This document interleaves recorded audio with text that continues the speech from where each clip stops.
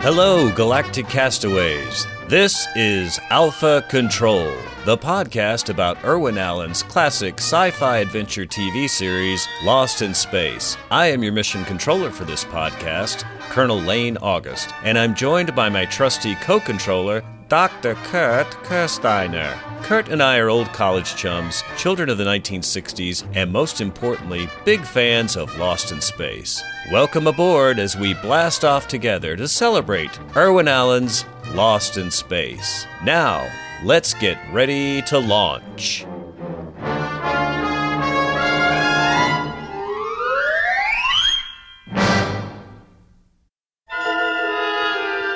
Last week, as you recall, a weird alien spaceship had landed on the planet. As our family approached it, they were unaware that two strange pairs of eyes were even then watching their every move. I'll go on ahead. You cover me, Don. Do you expect danger? Well, let's say I don't believe in taking chances. Will, you stay back here with Dr. Smith. I wonder what kind of horrible creature lurks inside that spaceship.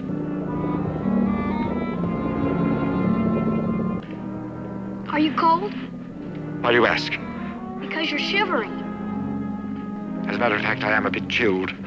Shall we withdraw over the ridge so we'll be out of the wind? I guess it's all right. Come along.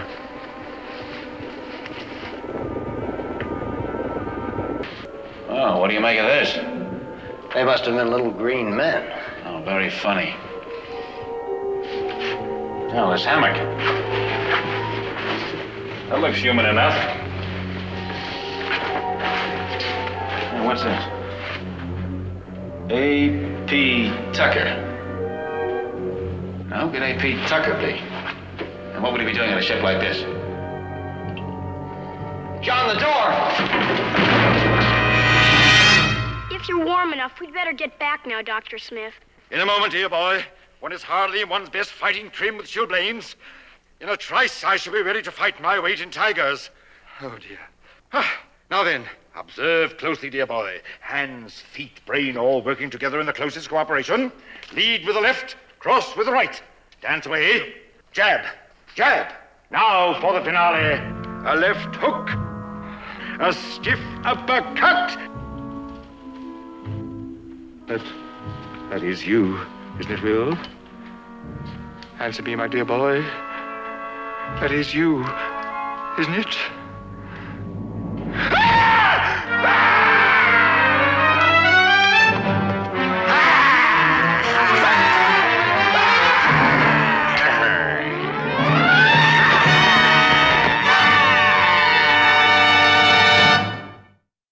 Welcome back, folks, for episode 18 of Alpha Control, a Lost in Space podcast. I'm Lane. And I'm Kurt. Kurt, today we're talking about the 18th broadcast episode of Lost in Space titled The Sky Pirate. Are you ready to walk the plank, Kurt? Aye, Captain. Colonel. Good. So let's hit the production notes before we begin with the story. This was 49-year-old Kerry Wilbur's third script for Lost in Space. We both enjoyed his teleplay adaptation of Shimon Winselberg's story for There Were Giants in the Earth. His second assignment was titled The Curious Galactics. Not much is known about that one, other than he wrote 3 drafts, but ultimately it was never produced. Wilbur then turned his pen to this adventure about a space pirate who pays an unexpected visit to our castaways. Wilbur's script for Giants contains some of the first obvious efforts to soften Dr. Smith from a murderous villain to a more foppish foil, and certainly this story takes his character farther down that path. There are a couple of significant scripted scenes that were deleted or shortened for time that would have smoothed over some obvious plot holes, which I'll try to mention when we get to them. The 56-year-old Sobey Martin is back for his 5th episode directing Lost in Space. He's still on old Uncle Irwin's good boy list, and he turns in another serviceable directing effort with this one. In fact, I'd say this one has more than a few nicely crafted camera angles and cutaway shots, so Sobey must have been taking his Geritol this week. Oh, wow, Geritol, that's a blast from the past. I guess in today's vernacular it would be limitless, the pill that activates the unused 90% of your brain, if the remaining remaining 10% can believe that. Yeah, Geritol. I thought you'd like that one. This episode was filmed from January 4th through the 12th, 1966, 7 days. It aired on January 26th, 1966, and it did get a summer repeat on June 6th, 1966. All the regular characters are featured, although there was a note from Irwin Allen complaining that there's not much for Judy and Penny to do in this episode, other than look nice, I suppose. Well, I have to ask, do you think that he was complaining because deep down he was a feminist at heart and concerned about women's rights, or was he just kind of being cheap and feeling like he wasn't getting his money's worth? It could have been. It could have been either one, I suppose. They were on salary. I want him to talk. Right. That reminds me of one of those Hollywood producers, or actually I guess he was one of the guys from Metro-Goldwyn-Mayer. And when he would go into the place where all the writers were supposed to be writing, he complained and say, "Where's the sound of the typewriters? I'm paying for you guys to type." He didn't want them wasting any time to think about what they were going to write. Right. He just wanted them hacking away. Keep that sausage factory running, right?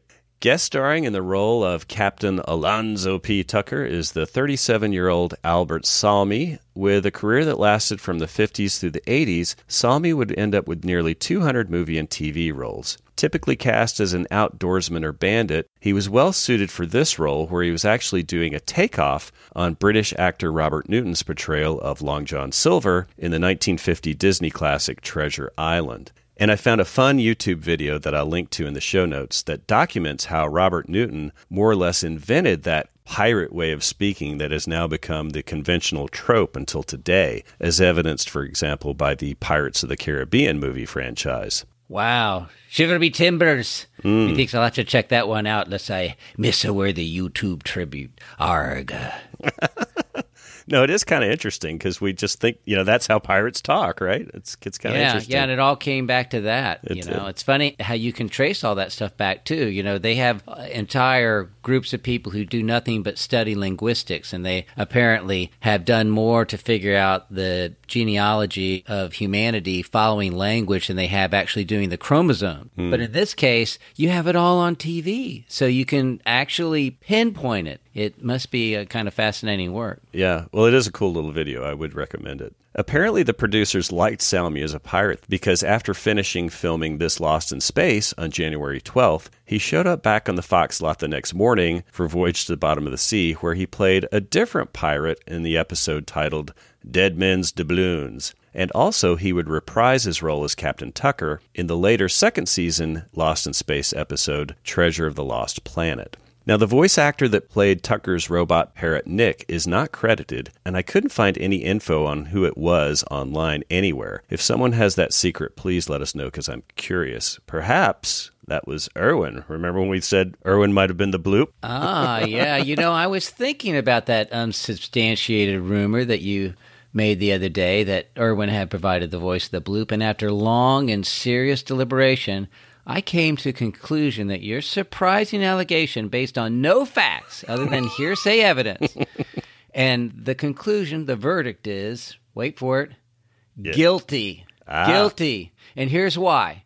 Irwin had to provide the voice of the bloop because if he had done otherwise, he had let someone else do it, he would have had to pay the actor for it every single time they appeared in the episode doing the bloop. I mean, you didn't have to pay them for every time they said bloop, but every single episode in which they played the bloop, because it's like the theme song. Every time it comes on, you're going to have to pay for it. So even though it's the same piece of tape and wasn't re-recorded, that would have driven Uncle Irwin insane, knowing he was paying for that every single time. So he had to do it by himself. I just think that's his personality. Case closed. I'm on board. Pretty smart of him, I think, honestly. It is. I'm surprised he didn't do more voiceovers. All right, well, let's get into the plot now.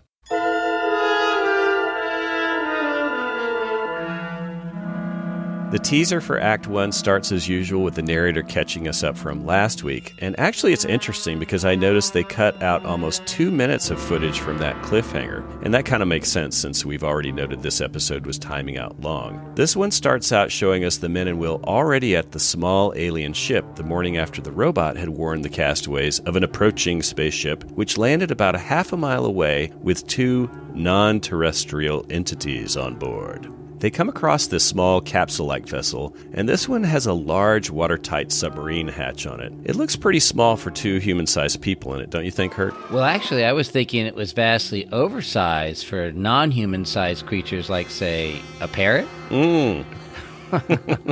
It is different looking from Traveling Man or the dog's capsule from the Mutant episode, and it's not the diving bell, so it appears to be a new creation from the prop department designed by Bob Kinoshita. One piece of the ship I do recognize is the flashing lighted power ring from the bottom of the Jupiter 2 full-size mock-up, and we saw it last week as the Keeper's monster pit. Ah, good call. Okay, so that was the blinking lights from the Keeper's monster pit ring. But can you go back a little bit? I want to ask you about a word that you said. You said that the ship appears to be a creation of Bob Kinoshita. Is that how you pronounce it? Yes, because he's credited as the art director, so he usually gets the credit to design things. Well, we've been tripped up by that appears to be assumption before because we mistakenly stated earlier that Bob had designed the invaders from the Fifth Dimension spaceship. But he actually denied that. In one of your interviews, one that hasn't aired yet, but with the scholar of the Irwin Allen Archives, Frederick Hodges, he said it was actually the costume design gentleman who designed that classic ship, Paul Zestupnevich. Was that how it's pronounced? Zestupnevich? Yeah, it's a hard one. It's Zestupnevich, I think. But yeah, it's even worse than Kirsteiner. I have a hard time. But it's a great interview. Everybody could look forward to hearing that. But the point is, do we know that Bob designed that ship? Or could we have another similar assumption where perhaps actually someone else, maybe even the same guy, Paul, that did the invader ship designed it as well? Do we know that Bob did it? No, I don't. That's why I said appears, and it's a great point you make, and you rightly point out, as Frederick Hodges said, he didn't actually do all of the work. So wow, I did see online that Bob actually did a lot of the rating of the Fox prop department. So many times when we're crediting Irwin for recycling all this stuff, I think he may have a kindred spirit in Bob. Obviously, they were cutting corners, and that's where they did it a lot. Yeah, the price is right. Anyway, John wants to get a closer look at that ship. Smith appears distressed and asks John, "Do you expect danger?" And the professor pulls his pistol from his holster and says he's taking no chances. Don does the same. John orders Will and Dr. Smith to stand back at a distance. When Professor Robinson indicates the coast is clear, he motions for Don to follow, and they slowly open that hatch and climb inside.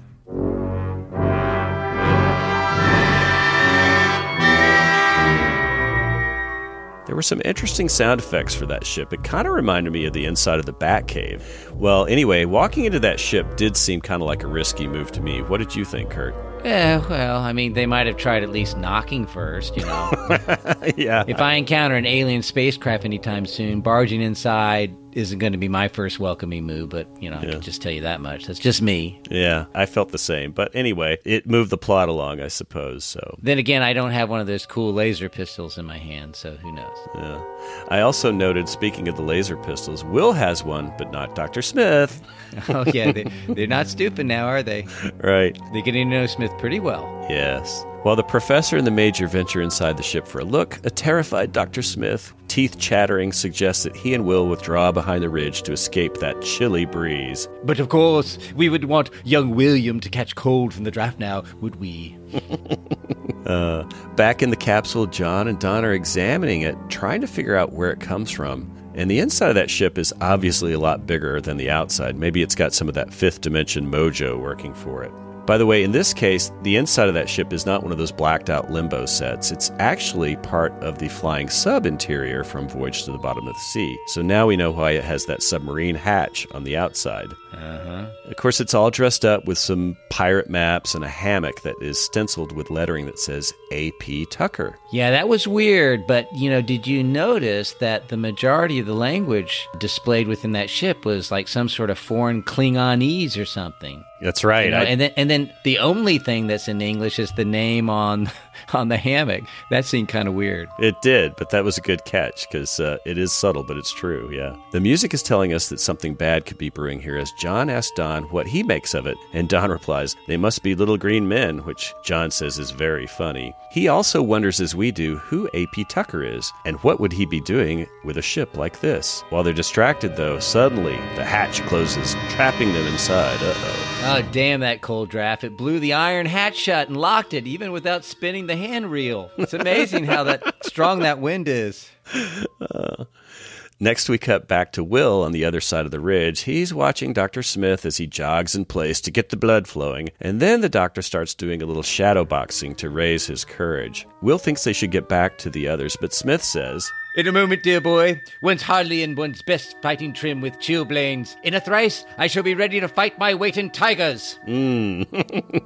Now, Will's getting tired of this because, unnoticed by Dr. Smith, he gets up and walks out of the scene while Dr. Smith continues with his drills. As we near the climax of the teaser, the camera moves in closer on Smith's feet, and then we pick up a strange shadow creeping across the ground in his direction. The camera slowly pans up to a close-up on Dr. Smith's face, just as he sees the shadow as well. He freezes, afraid to raise his head, and asks, is that you, Will? Answer me, my dear boy. That is you, isn't it? He gets no response, so he slowly lifts his head up for a peek and then erupts in screaming horror at the sight of whatever it is he's facing. Well, this causes Will to stop, turn around, draw his laser pistol, and run back towards the sound of the screams. And that's when the camera cuts up to this really bizarre up-angle shot of this growling, arguing figure standing on top of a rock, aiming what appears to be a very large space-age ray rifle gun at the good doctor. This causes Smith to faint. He collapses to the ground, and as we go to credits, we're back up on a close-up of the grinning sky pirate, who we can now see has what appears to be a robotic parrot perched on his shoulder. Yeah, I think some viewers may have felt a little cheated by that parrot on his shoulders because in the teaser, it formed a big round shadow, creating the dark silhouette of apparently a two-headed monster on the ground. Mm-hmm. And then it turns out to be this thin little parrot that couldn't possibly have formed that shadow. So it was a cheap trick, but it worked, and it made me envision a giant skunk cabbage monster all week long waiting for this episode, only to be, get the last bait and switch with the hokey parrot instead. Well, this scene is setting the stage for what features to be quite a way-out adventure, Kurt, but we'll have to wait until we get back from the break to see if Dr. Smith is doomed or if Will can rescue him in the nick of time. Yeah, will he be eaten alive by a hungry tin-plated parrot? The suspense is killing me.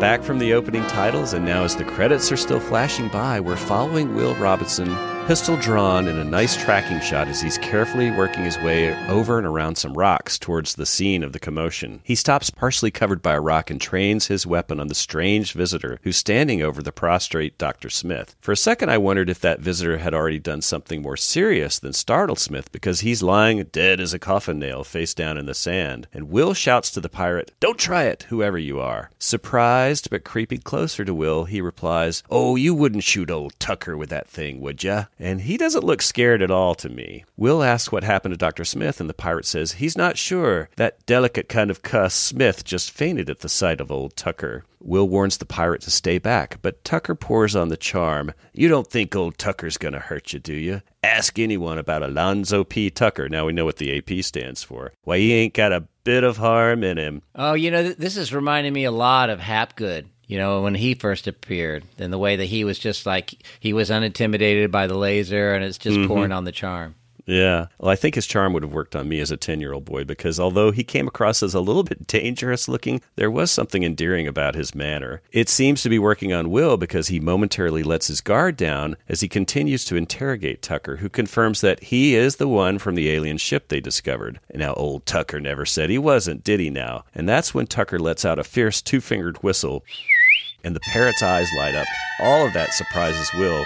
Then his laser pistol flies right out of his hand and into the pirate's grasp. That was a neat trick. Yeah, it was. And you know what? It reminded me a lot, and I suspect that maybe the person may have been inspired by this scene. It reminded me a lot of that character from Guardians of the Galaxy. What was his name? Yondu? Yondu, yeah, I think that's right. Yeah, he would whistle, and that arrow would, obey his commands and stuff like that. It was very reminiscent of that. But it bears mentioning that Tucker here is not your proverbial pirate. He may sound like a proverbial pirate, but he's not dressed in a scary way. I mean, he's wearing stripes on his arms. He has no patch over his eye. He literally has powder blue ribbons in his beard. We can't tell that in this black and white episode, but later on in the second season, we'll notice these are light little blue bows tied in his beard. So Right. He's not looking very intimidating. No. I mean, I think the most pirate thing he's got going for him is the parrot on his shoulder, and he's got one of those gold rings in his ear. It's kind of a bizarre combination of his costume and everything else, but he's certainly got the pirate accent. Yes. Well, the tables have been turned on Will, and Tucker has the draw on him. He calls the boy down from the rock so he can get a better look at him, and he declares that he looks and acts like a scrubby boy, but he bets he isn't, and that causes Will to defiantly agree, "You bet I'm not." And Tucker asks his parrot, who he calls Nick, okay, that settles that question, to give him a report on just who it is he's captured. And then Nick replies in this funny parrot voice with a very hard-to-follow answer about things either appearing to be what they are or aren't. And this whole answer confused me, and it confused Will and Tucker. And he tells the little metal bird to be quiet and tries to smack him, but before he can, it pops off his shoulder in the nick of time again, so to speak, and reappears on a nearby rock and informs the annoyed Tucker that he was merely quoting Epictetus on the nature of things. And I had no idea who that was, but apparently Epictetus was a Greek philosopher who extolled the virtues of wisdom, which strikes me as a little more than ironic that Carrie Wilbur would have the parrot giving this quote. Now, I can't remember this, Kurt. Did the parrot in Treasure Island, was he kind of a smart aleck too? Do you remember that at all? No, I don't. But I thought that the parrot was, almost nonsensical. It was more of a pet than it was a companion talking. But, it's been a long, long time.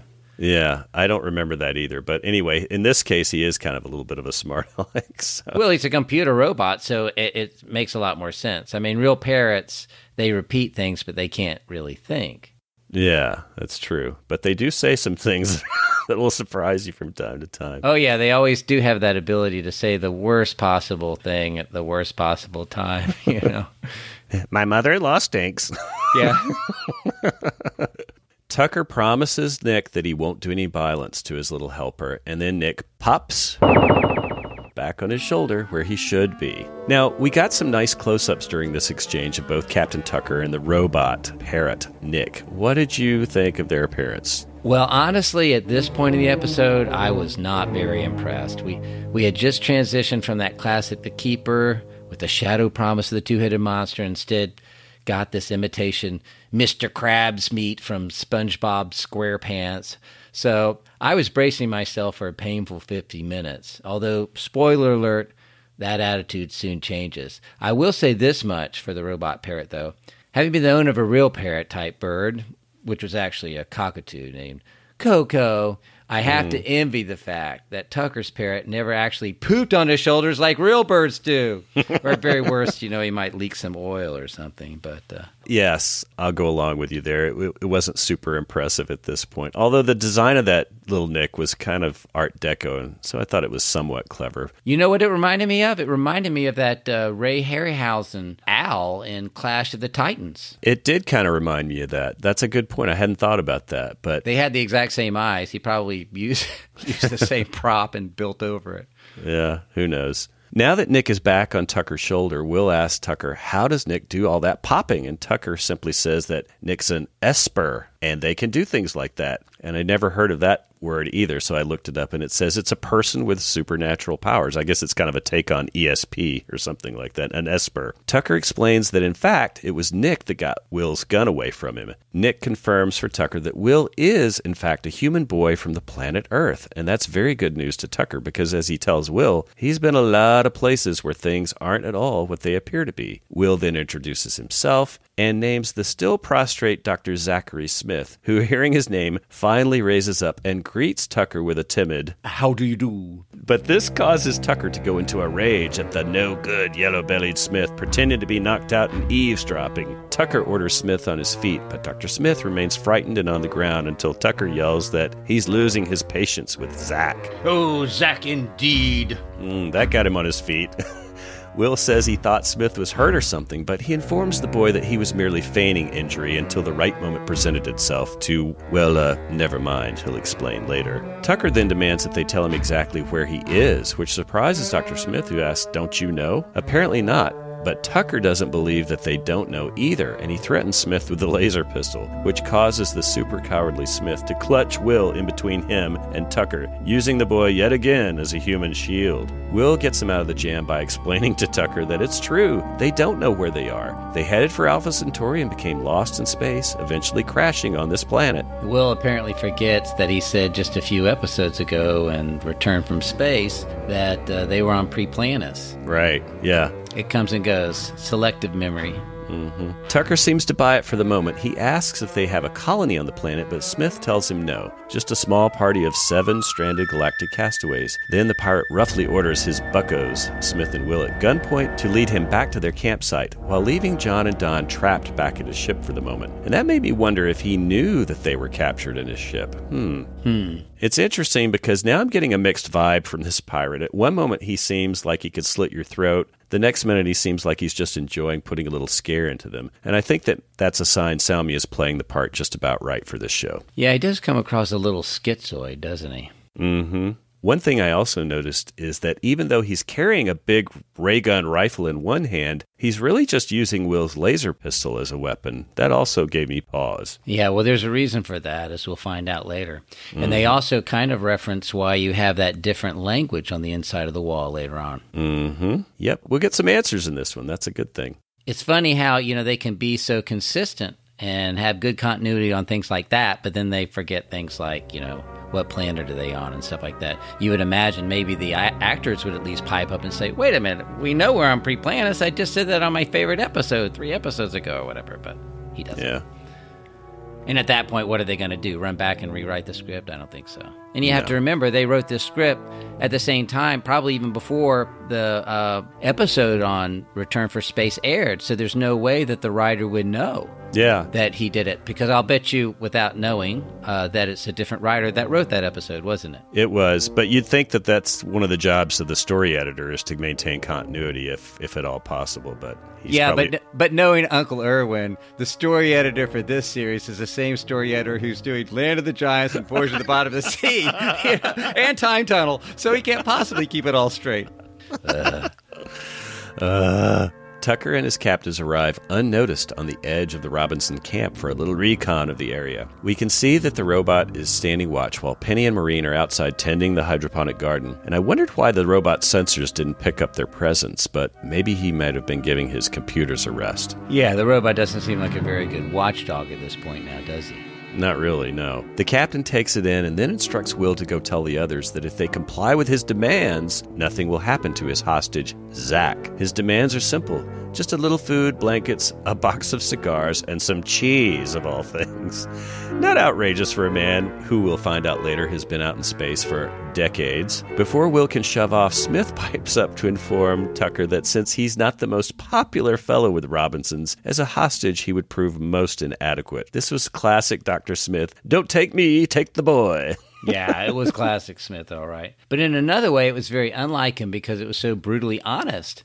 Because he knows he's not popular with the Robinsons, and if Tucker had managed to state his demands to somebody like Major West, we all know what West would have said. He'd say, take Smith and leave the real cheese. Yeah.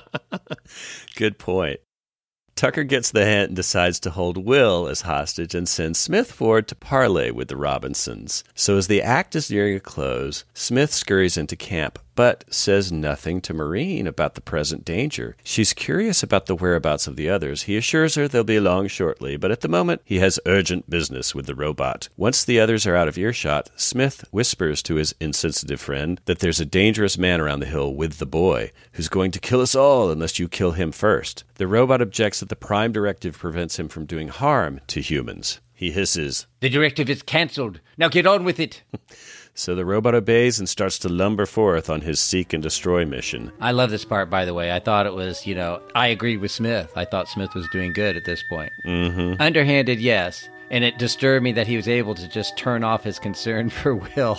Sort of like, I don't care if Will's in between or not. Go and kill the pirate. Right. Then we cut to the other side of the rocks where the impatient Tucker tells Will to take a look and see what's keeping that there Smith fellow. When Will looks around the rocks, he sees the robot marching towards them. He gasps and turns back towards Tucker, who, seeing the expression on the boy's face, realizes that something's wrong. The pirate jumps up to see for himself and exclaims, "Balls of fire! It's a man of 10!" Before we go to commercial, we see the robot extend his arms in their direction and shoot off a blast of his 50,000 volts of electrical charge. Did he get his man? I guess we'll have to wait to find out, Kurt. Yeah, at this point, the Russian roulette wheel of Smith's personality is starting to land on deadly black instead of silly yellow, so things are getting most interesting. Lost in Space will continue after station identification. KNXT Channel 2, Los Angeles.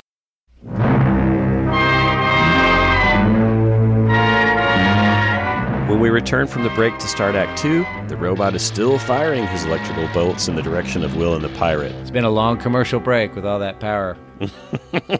Will grabs Tucker by the arm and pulls him behind the rocks before he gets zapped, but that near miss only enrages the buccaneer. As they crouch behind the safety of the boulder, Will suggests they run, but Tucker's not about to flee from a walking hunk of wash boiler. Instead of running, he stands up and, facing the robot, gives another fierce two-fingered whistle. Yeah, good. In a blink of the eye, the robot collapses and old Captain Tucker has his power pack in hand. Little Nick pulled another one of his slippery gypsy pickpocket tricks, just like with Will's laser. And Will's astonished, but there's no time to linger. Tucker's ready to settle accounts with Smith. Next, we cut back to Tucker's ship. Some time has passed because now night has fallen. John and Don are stuck inside, and the two men are busy fiddling with some of the control panels. And this scene made me think the writer wasn't doing much to burnish John's reputation as the all-knowing professor, because he says, there must be some control that operates this hatch. Yeah. Like maybe the big wheel on the... That would be the first hint I would have thought. But when looking at a closed door and in doubt, usually the door knob is usually the best place to start. Yeah.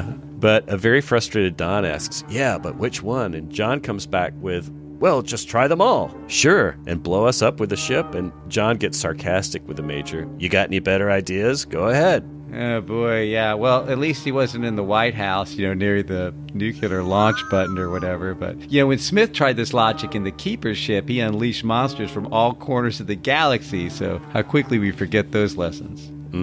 Exactly. Don must be overtired. He reluctantly says, okay, here goes. But the very first switch he flips causes what sounds like an explosion, and the whole ship starts to shake violently. Oops. He quickly switches it off, things calm down, and I was disappointed that he didn't even give John at least an I told you so look. Instead, he just goes on to the next switch and starts flipping more buttons, and then finally...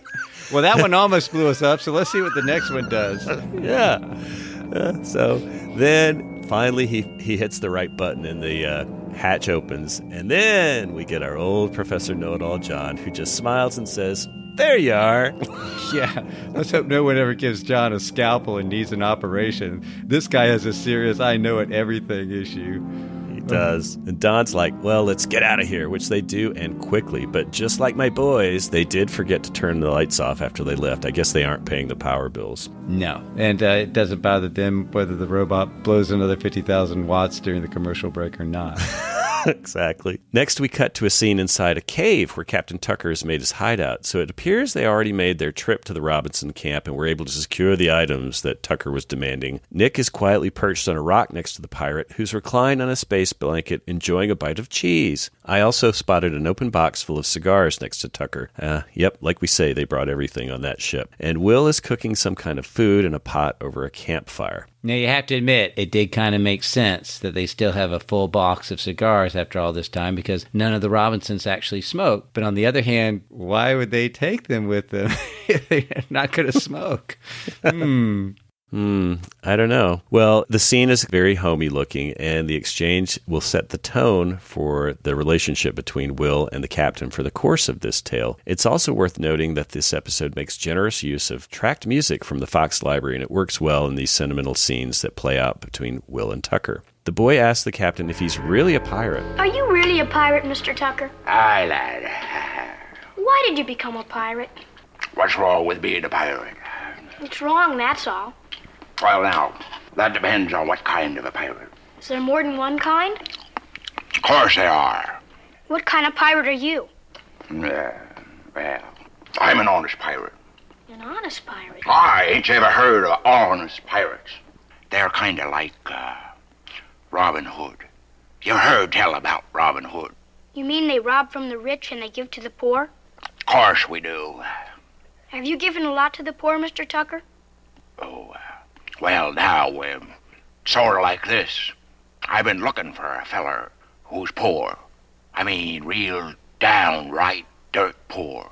When I find this downright dirt poor feller, I am gonna make him happy with my treasure. Yeah, this guy's beginning to sound like some of those social justice warriors of today, you know, who are out to stop the world from destroying itself from global warming, but they all have automobiles and live in air-conditioned houses.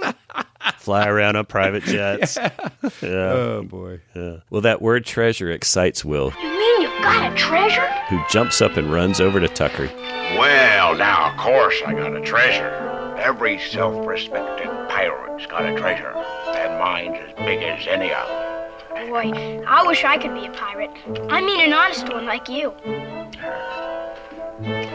You work at it, my boy, and one of these days you will be.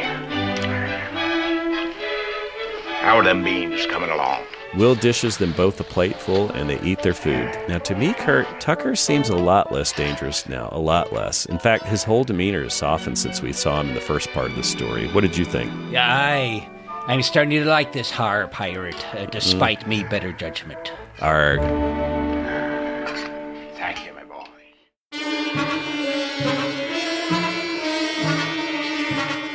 Then we're back at the Jupiter 2. Maureen comes rushing out of the ship in a panic, calling to John, who's just arrived back in camp along with Don. We can also see Dr. Smith wordlessly taking this all in with a concerned look on his face. Maureen's upset, she says, because Will's been taken hostage by that terrible man, and now Smith takes his chance to chime in. I did everything I could to dissuade him. I even offered myself up in the brave little fellow's place, but the rogue wouldn't have none of me. John is extremely confused, and from the look on his face, so is Don. Remember, they've been stuck in that capsule all day, and they have no idea who or what they're talking about. But Smith clarifies. Tucker, the pirate. Certainly you've heard of him. Okay, well that makes sense. Not. And despite the frantic music and the straight way that everyone was playing it, I do think this scene was intended to be funny in sort of like an absurd screwball comedy fashion, especially when Smith said that last line of, certainly you've heard of him. Yeah. Anyway, we don't linger long there because next we cut back to the pirate cave and Will is finishing up his dinner. Tucker says it's time for them to get some shut-eye, but unfortunately he's going to have to tie Will up because, of course, he's the captain's prisoner. And how can he get a good night's sleep if he has to keep an eye on his captive all night? Will isn't happy about that and asks what if he promises not to escape. Tucker makes a show of considering it and says there's one possible way, but it's too terrible for Will to even consider, even though being tied up all night most likely will lead to loss of circulation, cramps, and even sickness. And I really enjoyed the expressions that Bill Mumy used during the scene. He really did look like a sincere 10-year-old boy trying to figure out a way to avoid being tied up without violating any of his family's values. Values, you mean like being the pirate's punk? I'll have to tie you up there unless... Oh, no, you wouldn't want to do that there. Wouldn't want to do what? Oh, it's too terrible. I wouldn't ask you to do that. Nice boy like you. I bet you go to Sunday school and such. No, I wouldn't dare ask you to do anything so awful. Yeah, he did have that line about Sunday school, too. Yeah, that was pretty I was funny. thinking, I hope this wasn't a Catholic Sunday school, with a pirate priest. Yeah. Yikes. Yikes, indeed. At this point, Will's ready to consider whatever terrible thing Tucker is suggesting, which is to take the pirate's oath. Will suggests that maybe he could take a little temporary pirate's oath just to ensure that he won't run away, and Tucker's never heard of such a thing as a little pirate's oath, but he agrees to cook something up, although he does tell Will that it'll have to be signed in blood. Will just so happens to have a safety pen with him. No walkie-talkie, but he's got a safety pen. Tucker says, by rights it should be done with a cutlass or a dagger, but this'll have to do. The oath that he has Will recite was pretty good, but it was clearly something that he was more or less making up on the spot. It passed muster with Will, and after the deal is done, they both settle down for a good night's sleep. That whole bit was very nostalgic for boomers, especially the boys. We all love to play pirates, but we also love to play cowboys and Indians, and the best part of that game was taking the Indian's blood oath, where you would prick your thumb and mix your blood with a blood brother. You know, it's pretty sad that entire tradition is now basically verboten because of the danger of AIDS, you know? I mean, when you watch this scene, you're sitting there going, what? Huh?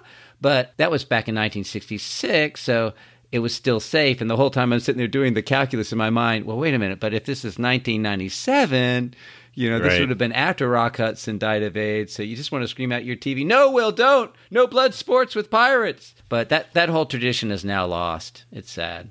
It is sad. So first, before they can go to bed, Will gets on his knees to say his bedtime prayers. So this is also out of time, isn't it? Mm-hmm. Then he glances over at Tucker, who's already made himself comfortable. Will asks the captain if pirates say their prayers. He answers that he wouldn't have a shipmate who didn't say his prayers before bed. This makes Will grin, and then his expression changes to a silent nod for Tucker to follow suit. The pirate gets the hint and dutifully gets on his knees, folds his hand, and the two quickly finish their business and then get tucked in. Before the scene ends, Will asks Tucker one last question.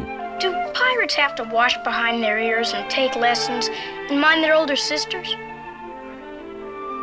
No. Of course they don't. This is just what Will wanted to hear. Tucker then turns to little Nick and tells him to keep a weather eye out. Nick then goes into a little bit of pirate parrot talk straight out of Treasure Island, complete with some blow the man down. And that brought a grin to my face as well. That whole thing was a great scene. In fact, this is where the episode crosses the Robinson Rubicon, if you will. It completely won me over to Tucker during that scene. Will was very precocious and an adorable character, but he's actually upstaged by Tucker here, and we can't get enough of the guy.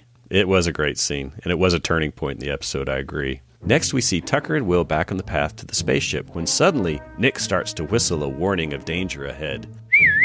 That's cool. Tucker tells Will not to move or say a word, as if he recognizes whatever it is that Nick is warning them about. Then we hear the sound of a jet or rocket passing close by overhead. The ground shakes with the impact of something nearby. It's some kind of smoking alien missile or probe that's landed in the nearby sand. Using the cover of the ever-present rock formations, Tucker and Will move a little bit closer to get a better look. I thought that device, when we saw it, was kind of cool looking. What did you think about it? Oh, this episode is getting better and better. That robotic spy missile is very similar to those evil space probes that Darth Vader launches and lands on the Rebels' frozen planet in The Empire Strikes Back.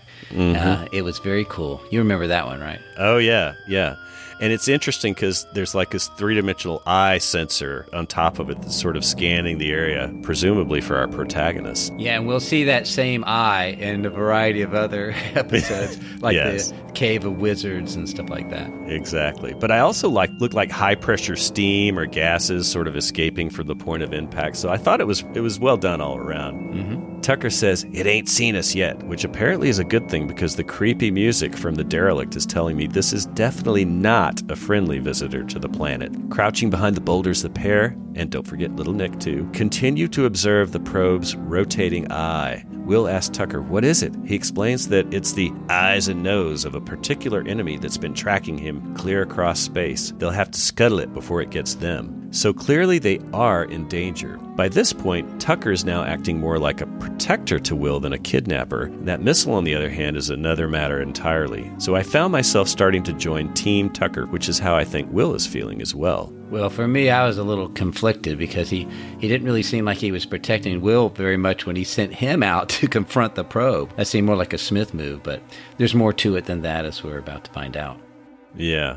Well, the boy asks what the probe wants, and Tucker quickly replies that it's out to steal his treasure. After all, there's pirates in the universe who aren't as honest as he is. As the act is drawing to a close, Will asks Tucker what he wants him to do. Not much, really. Just walk into that clearing and distract that cutthroat alien probe for a minute so he can scuttle it. And Will seems less than thrilled, but Tucker assures him that if he walks straight out and quietly, that thing won't bother him. Then he adds, "Ship's discipline, follow your orders." And he did swear the pirate's oth. Yeah, that's right. This is very reminiscent of Smith sending him out to the invaders of the fifth dimension. Courage and fortitude, courage and fortitude, courage and fortitude. Exactly. So I may have spoken too soon about being on Team Tucker. Before we go to commercial, looking very unsure, Will follows his orders. He slowly and silently enters that clearing, and it only takes a moment for it to pick up his presence and turn its evil eye toward the defenseless boy. With the music building to a crescendo, we then start to hear a very weird pulsing electronic sound effect, and a wide beam shoots out from that eye, freezing Will in its tracks. We cut to his frozen expression, then back to the probe, and then, when you think it couldn't get any worse, a pair of antennae pop out of the top of the eye. Is this the end? Is Will going to be disintegrated, or just have his brain wiped clean, Kurt? Destroy now? No, wait. For these words from our sponsor. Exactly.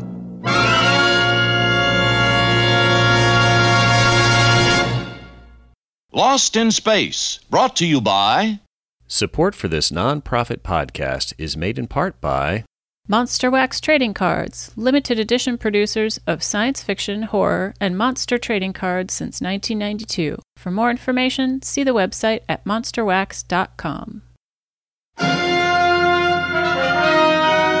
When we return from the break to start Act 3, Will is still frozen in that alien probe's ray, all wide-eyed and unmoving, when we finally see that Tucker has worked his way around some rocks to the blind side of the device. I'm hoping he can do something soon because we have no idea if that machine's ray is harming him. Yeah, we'll find out in the next few days if Will ends up buying all the products that CBS was advertising during the commercial break the entire time he was being hypnotized. Sure enough, Tucker approaches the thing with a large rock in his hands and smashes its sensor eye to smithereens. This deactivates its ray and releases Will from the power of the probe, not a moment too soon. Now, this part was an area of concern for the CBS censors, who requested that Will not be shown to be in any kind of pain or agony, but they didn't have to worry because when you're paralyzed, you can't feel any pain at all as your brains are being sucked out, so that was a good thing. Yeah, funny you should say that. I was thinking the exact opposite, like he was being hypnotized to do something he wouldn't otherwise do, like maybe buy all those products. But if you think about it, the CBS logo looks exactly like that creepy eye on the space probe. Oh, good call. I did not even think about that. That's right. Talk about product placement. Jeez. The all-seeing eye. Well, gosh. They were not only hypnotizing Will to buy the products, they were hypnotizing us. That's great. That never even occurred to me. Beautiful. Well, with the probe destroyed, Tucker rushes over to the boy, then asks him if he's all right. "Me bucko." Will seems a little foggy at first, but comes out of it, asking what happened. He tells him that they met the enemy broadside to broadside and beat him fair and square. And that brings a smile to Will's face, but the captain cautions this is just the first engagement. Will's all in now. He's calling Tucker captain and snapping back with "yes, sir" at his every command. Tucker then says that they don't want to worry his folks by going on and on about their run-in with the probe. And I was thinking, again, this sounds like a lot like Dr. Smith with his little secrets, no? Oh, yeah, well, we can't have panty-waist pirates now, can we, matey? No. But Tucker's got a different line. He asks Will, "Are we worried?" "Course not." "A brave front and a cheerful smile," says Captain Tucker, and Will looks very cheerful indeed. He's now an honest pirate, and they've already had an exciting adventure, all before lunch. It's moments like this where you're reminded just how lonely it must be for Will to be on this planet. There's nobody his age. Mature-wise, there's Smith, but right. Smith doesn't really play with Will. I mean, it must be a pretty bad existence for the boy, Yeah, I mean, he's got his sister, but, little boys don't really want to play with their sisters all the time. Yeah, especially when there's that pretty significant age gap between him and Penny. I mean, it didn't. So. She wants to play dolls and with her animals. It's kind of like me and my sister. She was always busy either raising rats or pigeons or, some strange animal, or reading, or listening to her phonograph. She didn't want to play with me, and I'm sure it was the same way with Will. Yeah. Well, he was very excited to meet the little boy and the sky is falling, but then, of course, he gave him his deadly germ, so that didn't work out too well either, did it? No. But we got another boy coming up here soon. Yeah. So off they go, Will back to the cave and Tucker back to the Robinsons' camp to negotiate. As they start heading forth in that sandy path, Will nonchalantly picks up Tucker's large laser rifle and casually hands it back to him. I'm thinking he's got a serious case of Stockholm Syndrome going on here. I mean, he's not even thinking about trying to escape now. He's having way too much fun palling around with this honest pirate. Tucker thanks Will, slings the rifle over his shoulder, and the three happy buccaneers head back. But is all as it seems. Well, you can make that 4 pirates. I've always wanted to visit Stockholm, and this Mother Tucker is one cool dude, so sign me up. It's the pirate's life for me. Yo-ho. Back at the Jupiter camp, John is briefing Don and Maureen from a map on the search plan, while Dr. Smith is busy working on the robot. John's certain that Will and Tucker couldn't have gone too far. He asks Smith if he's ready just as the doctor reactivates the robot. He replies that he's ready to follow Commandant John's orders, but when John points out Smith's search area, he balks. At your service, mon commandant. Yeah. This will be your search area. Aye? Yes, right there. But surely you know that I plan to devote all my energies to the protection of the ladies. The robot will share in the search. He's quite accomplished, I assure you. Oh, Dr. Smith. Not another word, dear lady. Don't thank me. It's embarrassing. You are a coward. Madam, are you implying that I'm afraid to go on this search? Are you suggesting that I would refuse to lay down my life for the sake of that dear little lad so unfortunately missing from our midst? Oh, my dear madam. Don't you dare madam me. In this matter, I have a heart of steel. A veritable heart of... Oh, there he is again. Oh! Then he once again faints, collapsing face down into the sand, just like at the start of this story. Tucker approaches the Robinsons and takes a look at the collapsed Smith and remarks that he should really do something about his nerves. He introduces himself to the Robinsons and assures them that Will's fine. In fact, they've become good friends in the short time they've been acquainted. That being said, he's still Tucker's captive for the time being, and Don seems ready to tackle Tucker, but John restrains him. Tucker wouldn't do any harm to the little nipper, but as Don seems to be making another threatening gesture, Tucker warns that if anything happens to him, he can't be blamed for what might happen to the lad, being that he's tied up and all. John once more calls off Don because, as he says, Tucker's holding all the cards. John asks what Tucker wants in exchange for getting their son back. Tucker demands that they fix his damaged ship, but of course, they can't because it has an alien drive. Tucker has the answer. Just provide the parts and he'll show them where they go. What about Will? Tucker agrees to turn him loose just as soon as he's ready for blastoff. Fair enough, but John asks how much time they have. Take all the time you need, as long as it's within 1 hour. Okay, but how will they find him when they're ready? Captain Tucker tells him to send Smith along with a white flag because unlike John and Don, Smith can be counted on to stay a coward and not start getting brave. Yeah, he's got that right. Indeed. Before he departs back to his hideout, Tucker kneels down to say goodbye to the still passed out Zach. Shaking his head, he adds comically before he leaves the Robinsons' camp that he's never seen a man with such terrible nerves. So true. I was kind of surprised Zachary didn't turn around and get up at that point, but... No, he stayed passed out at that one. Next, we're back in Tucker's hideout, and Will's fascinated with the tales he's spinning about a planet called Valeran, where the people look like humans, only instead of being born, they're hatched from an egg. Will wants to find out more about Tucker's treasure and how you take over a treasure ship. And now Tucker's really excited. He starts an animated description of blasting, plundering, and making the enemy walk out the plank of the spaceport. That last bit is a little hard for Will to stomach. He lets on that he doesn't think he could do something like that. Even if they're not human? Will would like to say yes, but he doesn't think he could ever get used to killing anyone. I guess he's just not fit to be a real pirate. Tucker says that is a problem, but then he tells Will the next time they go out on a pirate voyage, they won't kill anyone. They'll just disable the enemy's drive, steal all their valuables, and leave them with enough gear to get it repaired. Let's hope they don't put up a fight. Oh, but Will brightens and says, hey, that's great. Yeah, I guess thievery isn't quite as bad as murder, but I'm not sure how that got past the CBS censors. Yeah, that's a good point. CBS almost scuttled that earlier episode of Return to Space because Will stole the bottle of carbon tech to save his family, but Here they seem okay with him pirating entire ships so long as you leave them with a few parts that may by chance actually allow them to survive if they're lucky. If they're lucky, exactly. Anyway, just at that moment, we hear hear the timid voice of Dr. Smith from outside calling, "Hello? Is anyone out there?" Tucker tells Will to wait inside while he goes out to see what Smith wants. Emerging from his hideout, we hear but don't see Dr. Smith at first. Tucker calls out, "Over here, Zach," which causes Smith to come right out from behind the rocks with the white flag of truce. And when Smith catches sight of Tucker's laser rifle pointing at his face, he nearly faints again. Now, from my perspective, this is about as frightened as I've seen Harris play Dr. Smith, at least that I can remember right now. Did it seem a little bit over the top to you? Oh, yeah. Like, not only did we not see him at first with his voice, but all we see is that little white flag from behind the rock, Yeah. So Tucker has to literally coax him out. So the roulette wheel has landed on silly Yellow Smith again, Mm-hmm.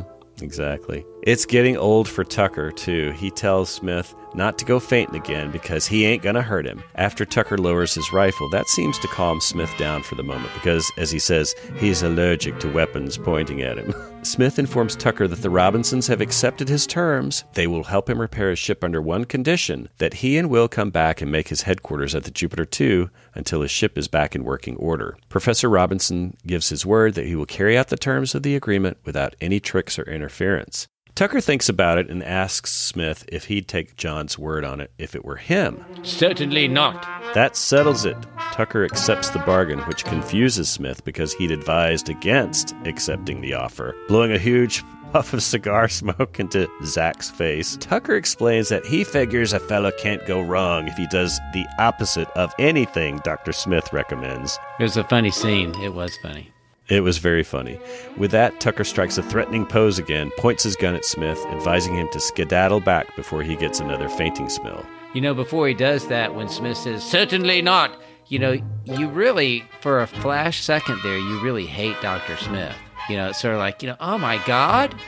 Because all the way up until that point, they seem like the Robinsons are being very congenial about Tucker, even though they've kidnapped their kid. So demanding that they allow the kid to come back while they're fixing the ship was the first moment where this is kind of getting back to parental reality. And then Smith tries to scuttle it. So thank God that Tucker, knows how to read Smith and does the reverse psychology bit. Oh, I know, it is. It's really underhanded that Smith does that. Jeez.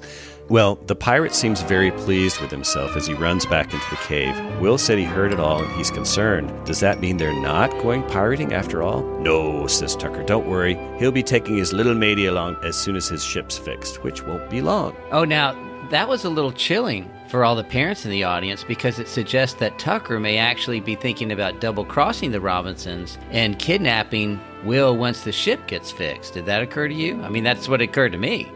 I guess I'm too much on Team Tucker. I was just taking him at his word that he was going to comply with the agreement, and I thought he was more or less playing Will along. Mm-hmm. Well, that was my big whole concern with his whole bargain initially. It's like, I'm going to keep the kid until my ship's ready. Yeah. If you kidnap my kid, the last thing I'm going to do is, help fix your plane.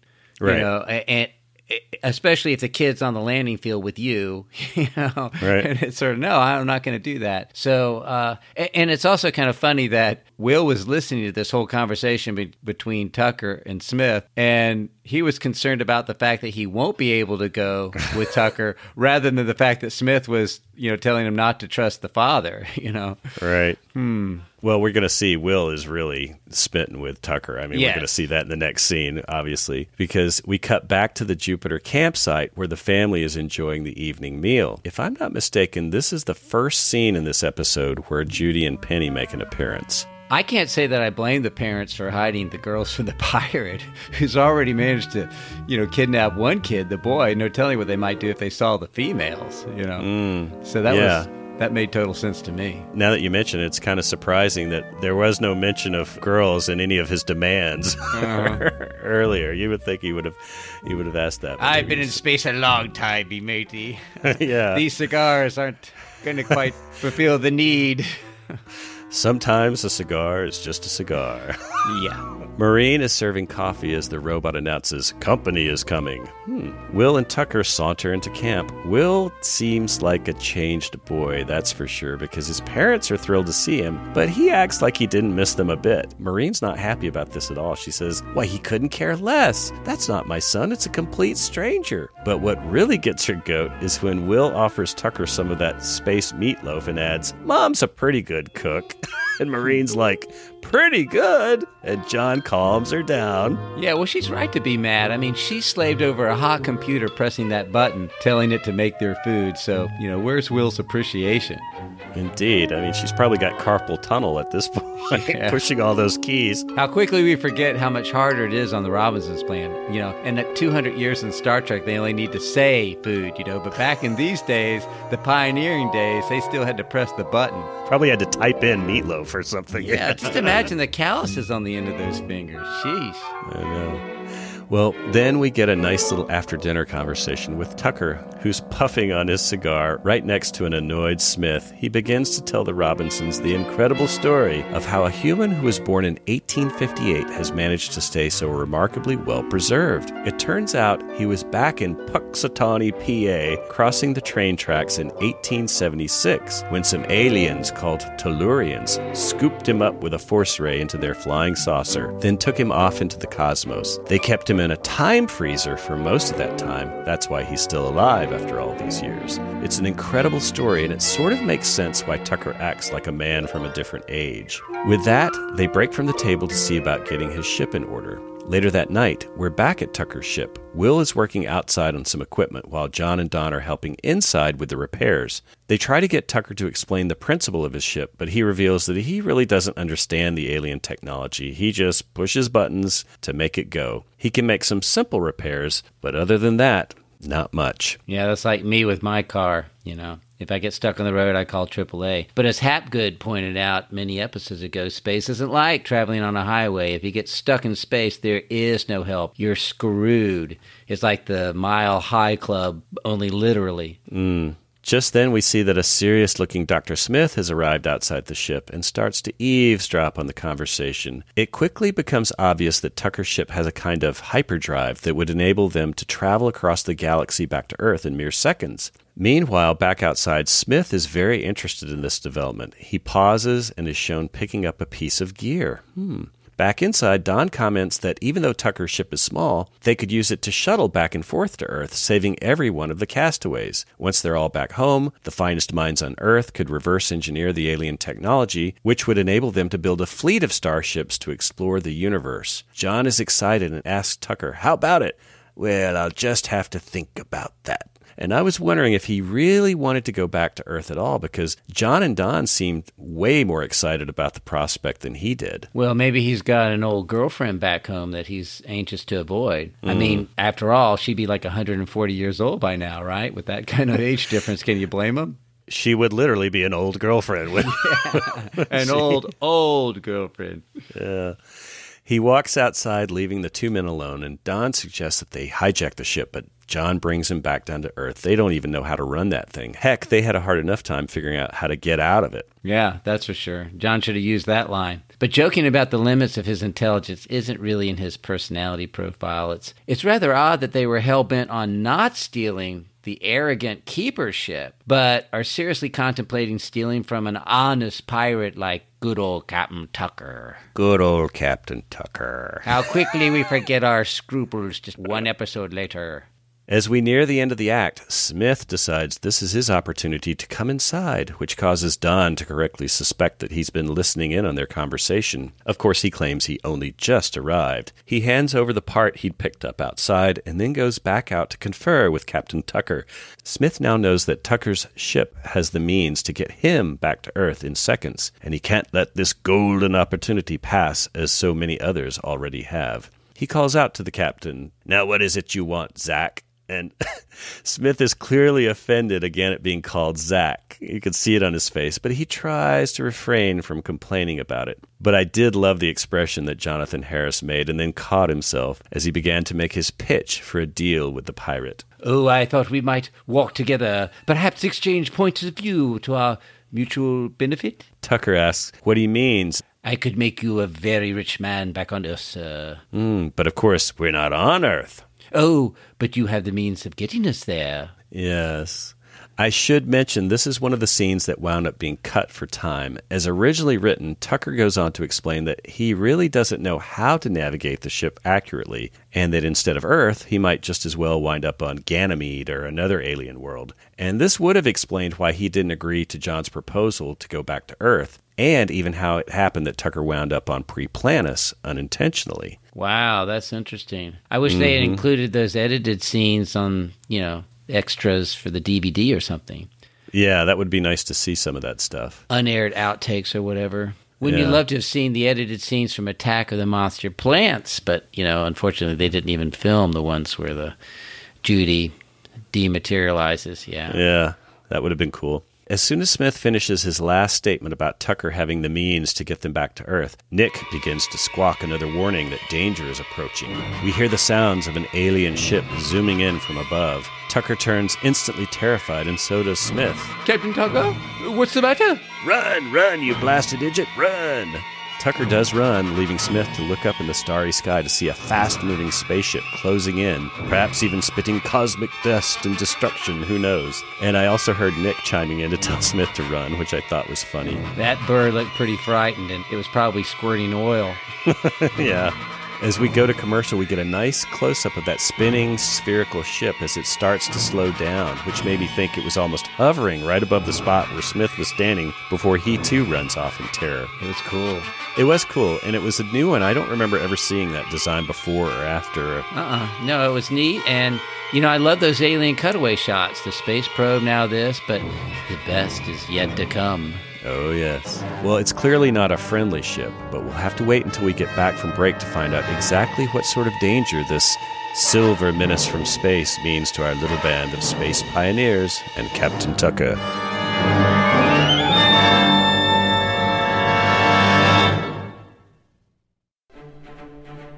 Coming to a theater near you. Man overboard, batten hatchet. An adventure as big as the cosmos. Now, you just hold on, because I don't know what's on your mind, but we've got a bargain, remember? The treasure of Signet 4 has been plundered. What were you doing on Signet 4? Why, I was there on business. But the booty comes with a curse. I could make you a very rich man back on Earth, sir. Well, we ain't back there on Earth. A deadly curse that can follow men to the far reaches of space. You go tearing in there with your blaster, blasting away and carry it on until the enemy gives up and they throw down their arms. And then you make them walk the plank out the spaceport. Pirates of the Constellations, The Curse of Signet 4. Stay back!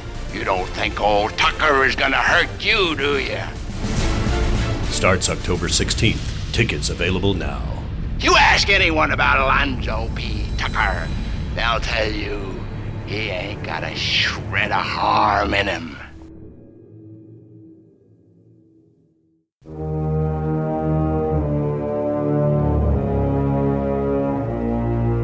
When we return from commercial to start the final act of the episode, we see Dr. Smith inside Tucker's ship describing to John and Maureen the enormous alien spaceship that frightened off Captain Tucker, who's now running for the hills. Will is now the one eavesdropping on the conversation outside.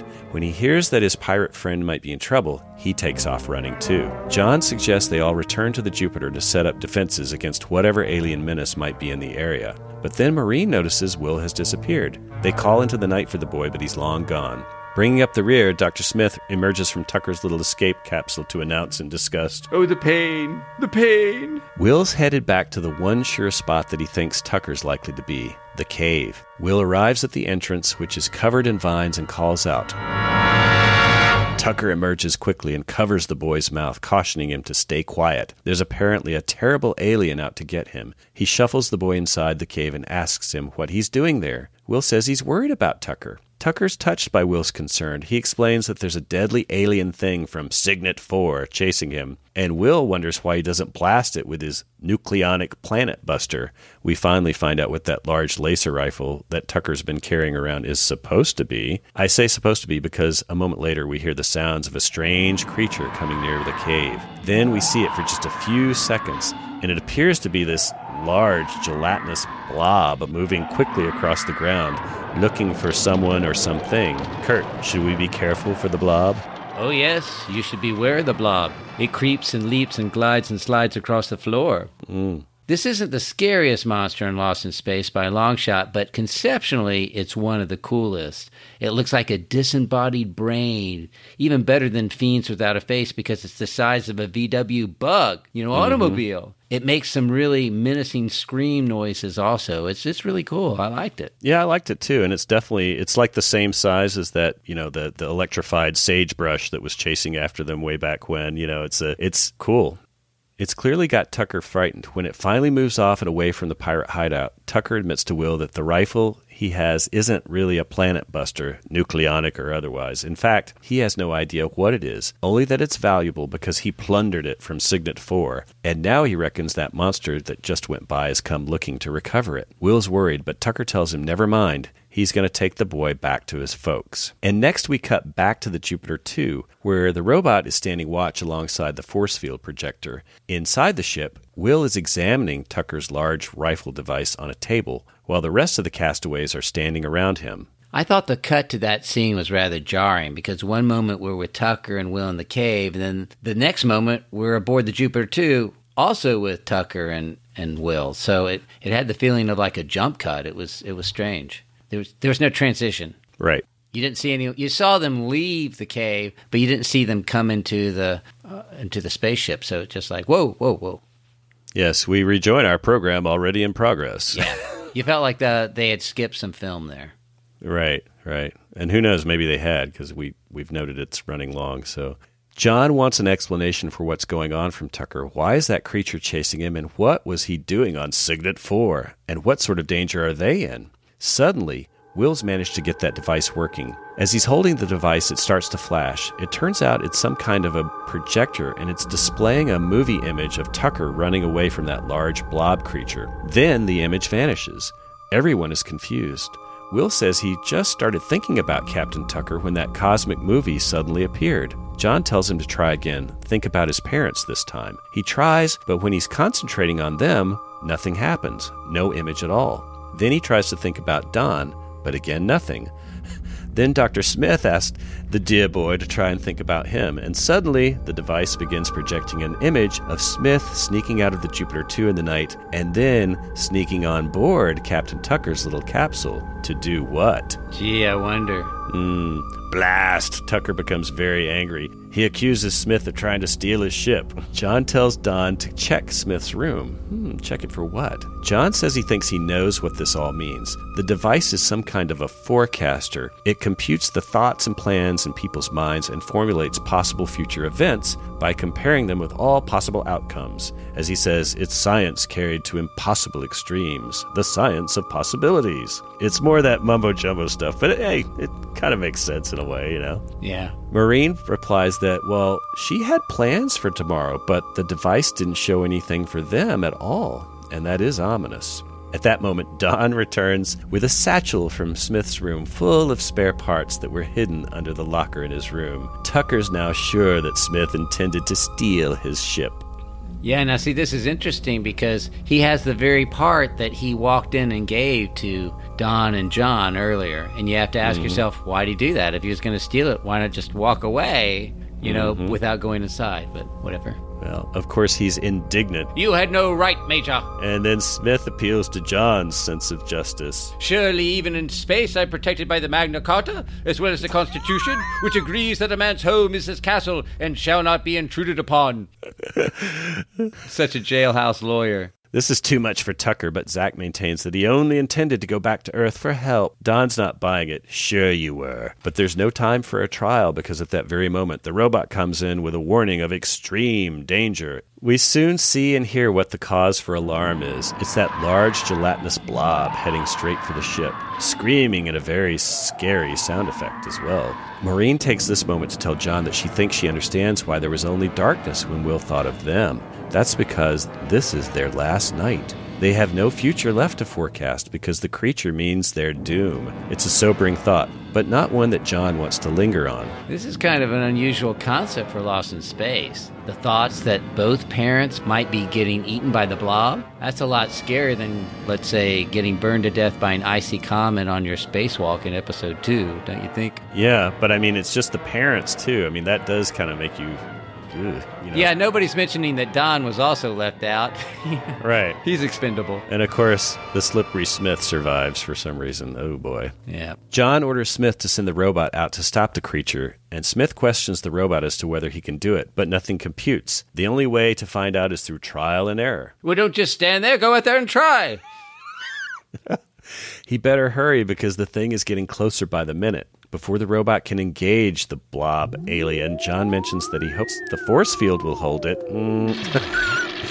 No luck. It just glides right through like a hot knife through butter. That was a cool effect, though. Didn't you like that? It was a. Yeah. It showed the force field, at the very beginning of the blob, and as he goes through, it follows him all the way through and goes out. But I'm beginning to fall out of love with this force field. It's starting to work as well as one of those green incense coils that advertised they would force the mosquitoes away at your outside gatherings. You remember those? How reliable they were. They just gave a smell, but they did nothing. So this force field is purely, it only operates when they need it to operate for the riding, and it more times than not, they just walk right through it now. Yeah, because the keeper walked right through it as well, didn't he? And this is going to start to be routine. I mean, whether it's IDAC or whoever, they just go right through. Yeah. Next, the robot moves towards the hideous creature. Based on what I've seen, I'm not liking his chances. Everyone's on pins and needles as the robot fires some electrical charges at the thing, but once again, it appears to have no effect. The thing is unstoppable. As it passes close by the poor old robot, we can see that there's no power they have to defeat it. They should have tried a fire extinguisher, because that's what froze the blob in the movie. They need to show the astronauts more science fiction movies at NASA so they can learn from these things. Oh, that's right. That's right. Well, they're all out of fire extinguishers. They used them all in the monster plants, I guess. Well, yeah, they've been using them a lot. They always do. Tucker suddenly announces he's got to go out there. There's only one person in that ship the thing wants, and it's him. John says he'll be committing suicide, but Tucker can't be stopped. He's willing to sacrifice himself to save Will and his folks. He runs right out into the night, racing across the desert landscape with that blob close on his heels. It's a virtual repeat of the images that the alien forecaster device showed us earlier, so I guess that thing works. Mm-hmm. Will wants to chase after him, but his parents hold him back. Run, Captain, run. Yeah, I'm sitting there going, come on, Will. I mean, at that point, you're thinking the father would, almost rip his arm off, thinking, are you crazy? You're going to run after that pirate with that monster out there? Yeah. It shows how totally not only smitten, but brainwashed Will is at that point. Well, Tucker is running, but suddenly as the tension is building, Tucker trips and falls, dropping the forecaster on the ground. He doesn't take time to pick it up, but he gets back on his feet and continues to run for his life. The blob runs right over the top of it. It absorbs it because when it passes the spot where the device was laying on the ground, it's gone.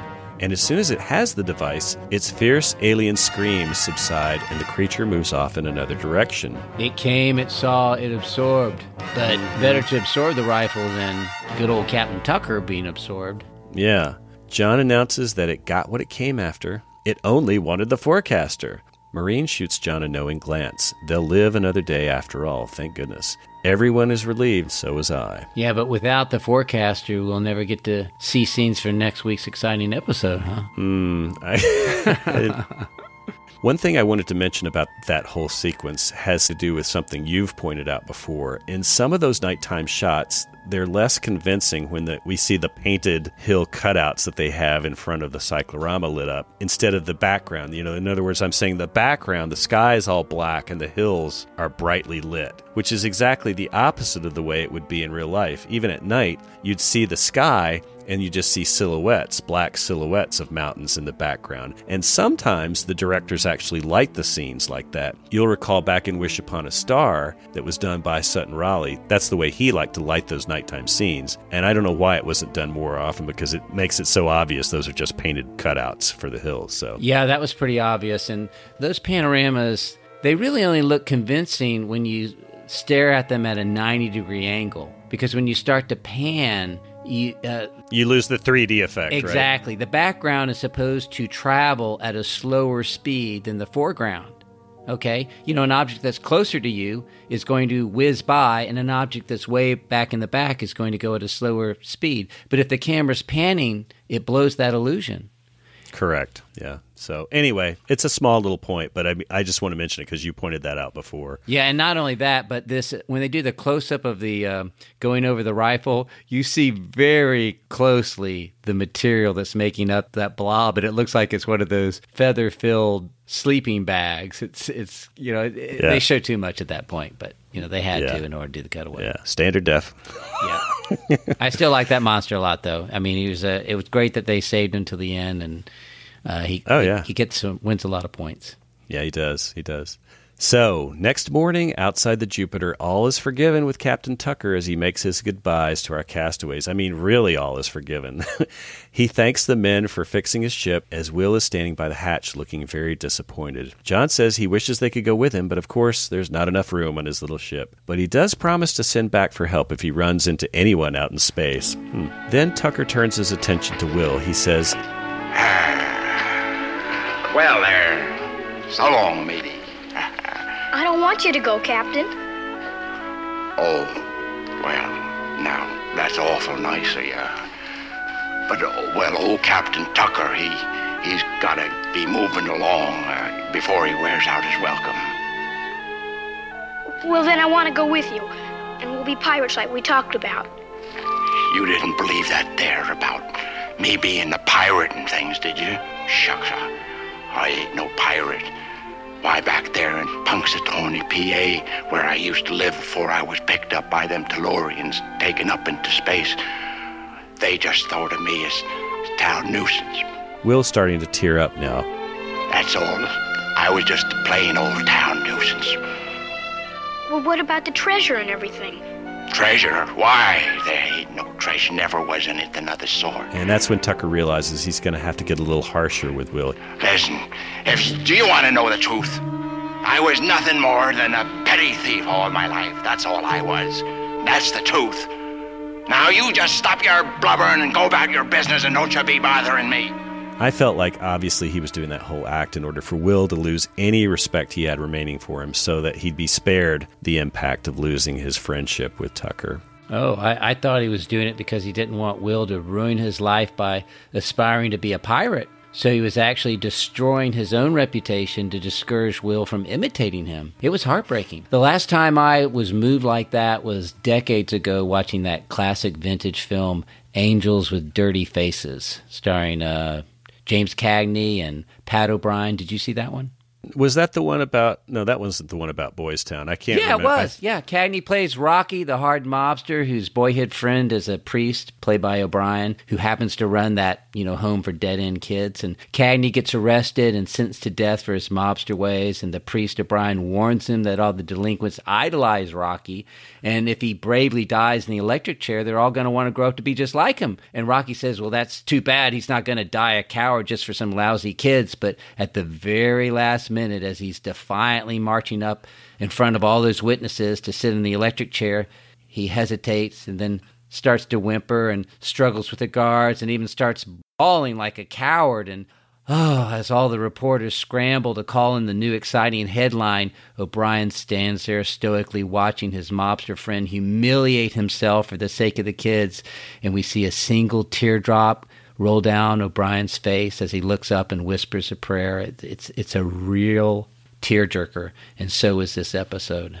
Well, it definitely got me, too, I have to admit. It was really something, and I thought it was the best moment of the entire episode for Salmi. It was really great, and Bill Mumy as well. He played it very well. Amen, amen. Yeah. Well, clearing a little mist from his own eyes, Tucker turns his back on the heartbroken Will and stops by the parents to offer a last word. And you could hear a pin drop as he says, Well, I just thought I had to do that for the boy. We understand. Thank you. So long, everyone. Goodbye, Captain. Goodbye. The last shots we see are of Will being comforted by John and Maureen, staring out, watching Tucker walk out of camp, with the others saying goodbye. I think the goodbye, by the way, is the only word spoken by Angela Cartwright and Marta Kristen in the entire episode. Wow. Well, children should be seen and not heard, especially when they're that cute. Yeah. Well, before we give our assessment, I'll mention that there was supposed to be one final shot that was cut for time, and it showed the entire family, except for Will, gathered around the Jupiter 2 scanner as we hear the sound of Tucker's ship lifting off and a blip on the screen rising. Then Will was supposed to be shown staring out the window, looking up into the sky. He gives a single wave and then turns away. So another good clip for the DVD extras reel, if they'd only added it. Yeah. Before we take a minute to discuss the cliffhanger, Kurt, give us your thoughts on the Sky Pirate. Wow. Well, when they sucker punched me at the beginning of the episode with the promise of the two-headed skunk cabbage, and instead we just got the tin-plated parrot, I thought it was all over but the screaming. At my television, that is. But it slowly won me over, especially in that scene in the cave with the pirate's oath and where Will asks if it's okay for an honest pirate to say his prayers and Tucker actually joins him on his knees. This episode had so much warmth and charm, you could cut it with a cutlass. Well, plus it had that cool space probe and the spooky disembodied giant brain monster thing and the future projecting rifle. All that was cool. So I ended up liking this episode a lot.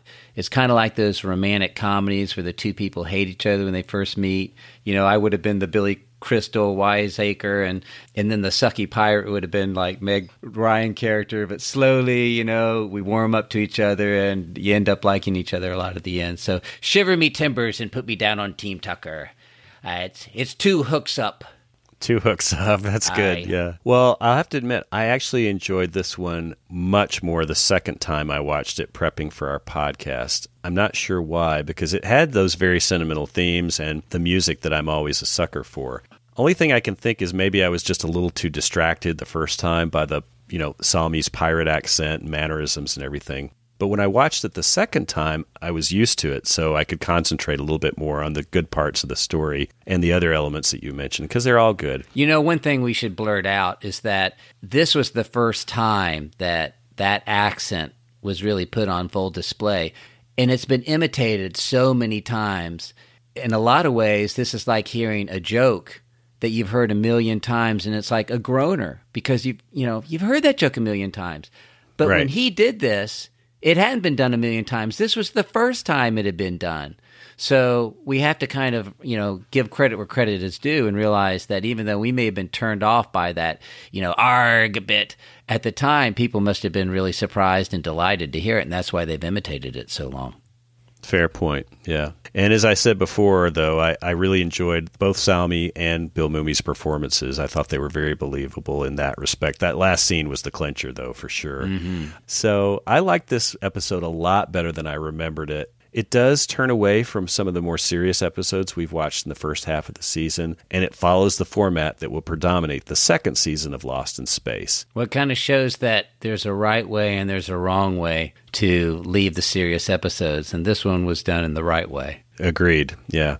Now, I should also point out that Batman is still crushing Lost in Space in the Nielsen's ratings from 7:30 to 8. And worryingly, this week, the kids weren't changing the channel back to CBS at 8 p.m. They were leaving it on ABC to watch, of all things, The Patty Duke Show. Irwin would not like that at all. Oh, my God, The Patty Duke Show over Lost in Space? How can that be? Some joker must have put drugs in their water supply.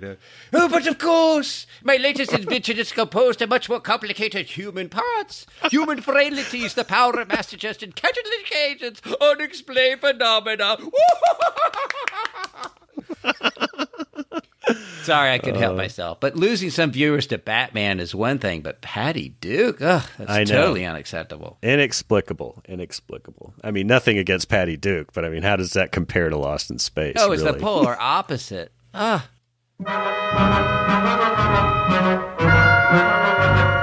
Before we finish, we get to see the cliffhanger at the end of this episode. And this one starts out with some great location footage of the chariot rolling across the desert in Red Rock Canyon State Park. When they reach their destination, John, Don, and Will climb out and begin unloading the equipment. John warns that it's going to be a long, hard day of work. But before they begin, John needs to go put a warning sign up, which ominously states, "Danger, keep away, ionized gas." And it's signed by John Robinson, so we've got... Yeah, you got to believe it with that signature.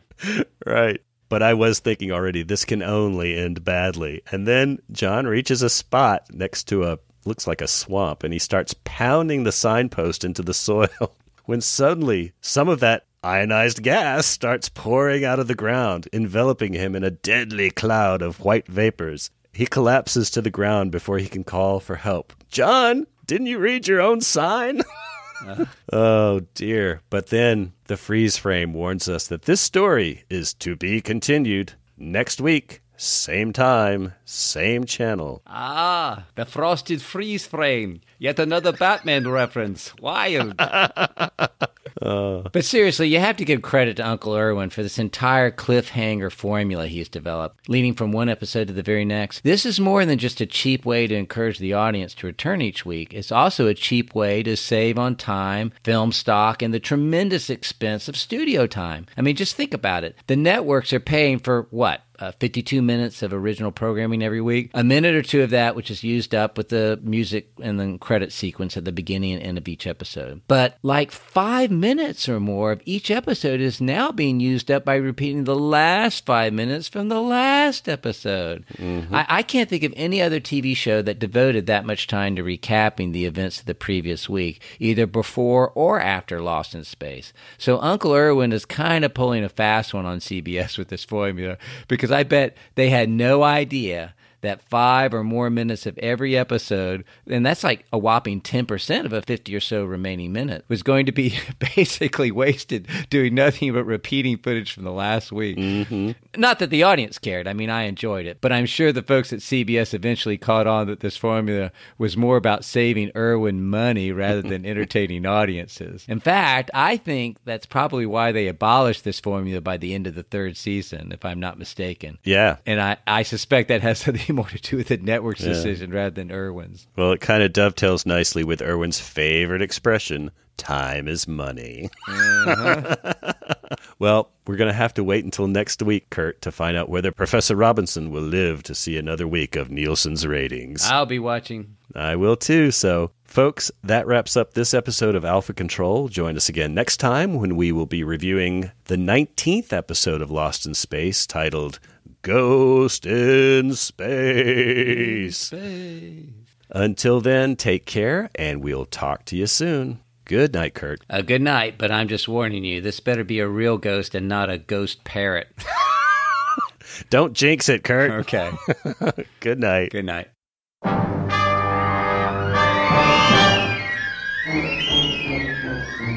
Thanks, fellow galactic castaways, for listening to the Alpha Control podcast. Please leave your comments or questions on our Facebook page, Twitter, or email us at alphacontrolpodcast@gmail.com.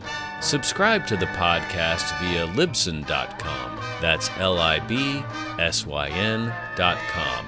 Or through iTunes. If you like the show, please leave us a review as well. Thanks again, and we'll see you next week. Same time, same channel.